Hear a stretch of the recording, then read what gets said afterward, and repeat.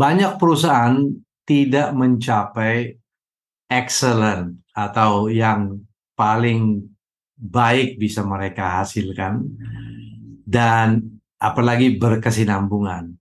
Apa yang kami temukan masalahnya adalah justru pada sistem manajemen pengendalian yang mereka terapkan. Yang paling menonjol dari sistem manajemen pengendalian itu adalah manajemen produktivitas. Mereka menyebutnya manajemen kinerja. Yang terlihat adalah kinerjanya, bukan produktivitasnya. Nah, video yang akan Anda lihat, ada 3, akan memaparkan performance quotient. Dia adalah sebuah ilmu, suatu body of knowledge yang mudah-mudahan bisa menjadi pertimbangan Anda. Perusahaan-perusahaan besar banyak yang sudah memulai, atau bukan memulai, tapi sudah memakainya, dan banyak lagi yang mulai memperhatikan karena ternyata tidak sesederhana yang dikira.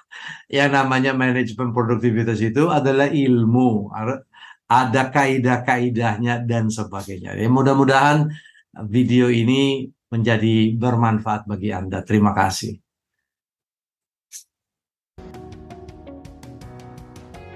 PQ itu menawarkan suatu perangkat kaidah yang dapat digunakan, dan inilah pertama dari 8 kaidah itu. Kaidah pertama, berkinerja bermakna menciptakan nilai. Berkinerja buruk berarti menghancurkan nilai. Jadi kita mengkaitkan antara kinerja dengan nilai. Kaidah yang kedua, untuk menentukan apa saja yang bernilai bagi perusahaan Anda, perlu diartikulasikan terlebih dahulu kondisi akhir yang diinginkan. Kaidah yang ketiga, tentukan nilai dengan apapun yang membawa perusahaan Anda lebih dekat pada keadaan yang diinginkan tersebut. Dalam Inggris, end state atau intermediate state di era digital ini.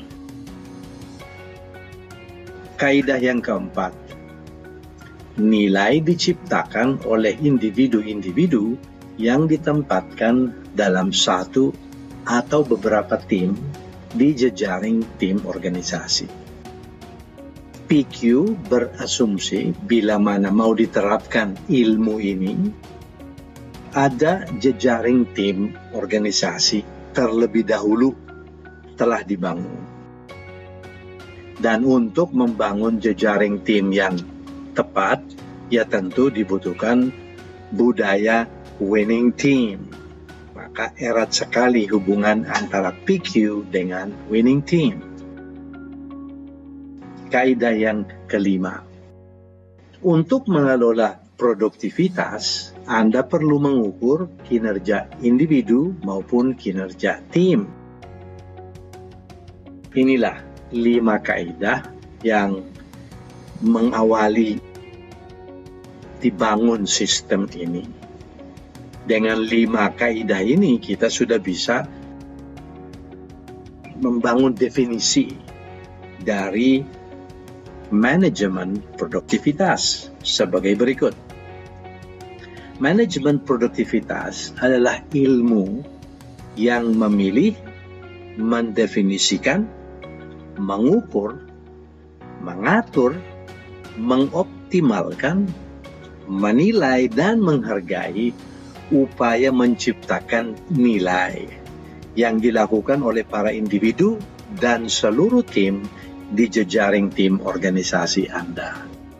Inilah definisi yang akan menjadi landasan untuk kita membangun sistem pengukuran PQ itu. Mengapa sih perlu mengukur kinerja?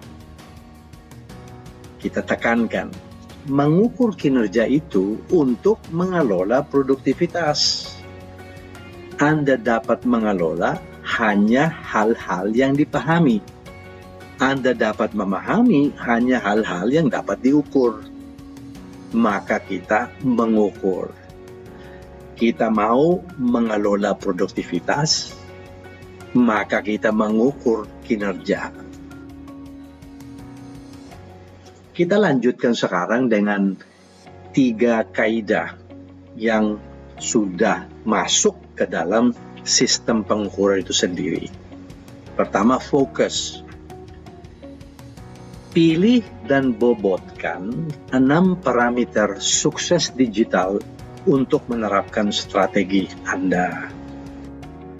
Di era digital, kami sudah menemukan 6 parameter sukses yang penting.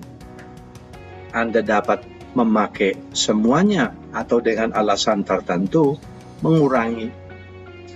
Mau menambah, silakan.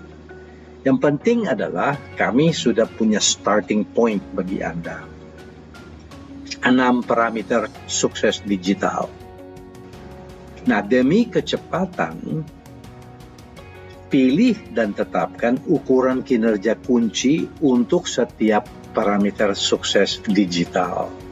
Jadi ada turunannya, ada irisannya atau ada setiap parameter sukses akan ada ukuran kinerja. Ini yang terakhir, kaidah dampak. Dan mungkin paling penting di antara semua itu. Karena ujung-ujungnya kita mau sistem pengukuran ini berdampak. Dampaknya seperti apa?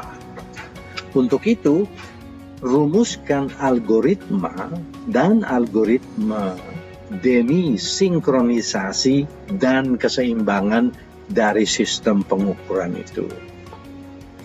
Manusia akan memperhatikan setiap ukuran kunci yang ditetapkan, maka perilakunya pun akan terpengaruh, apalagi kalau apa yang diukur itu ada penghargaan.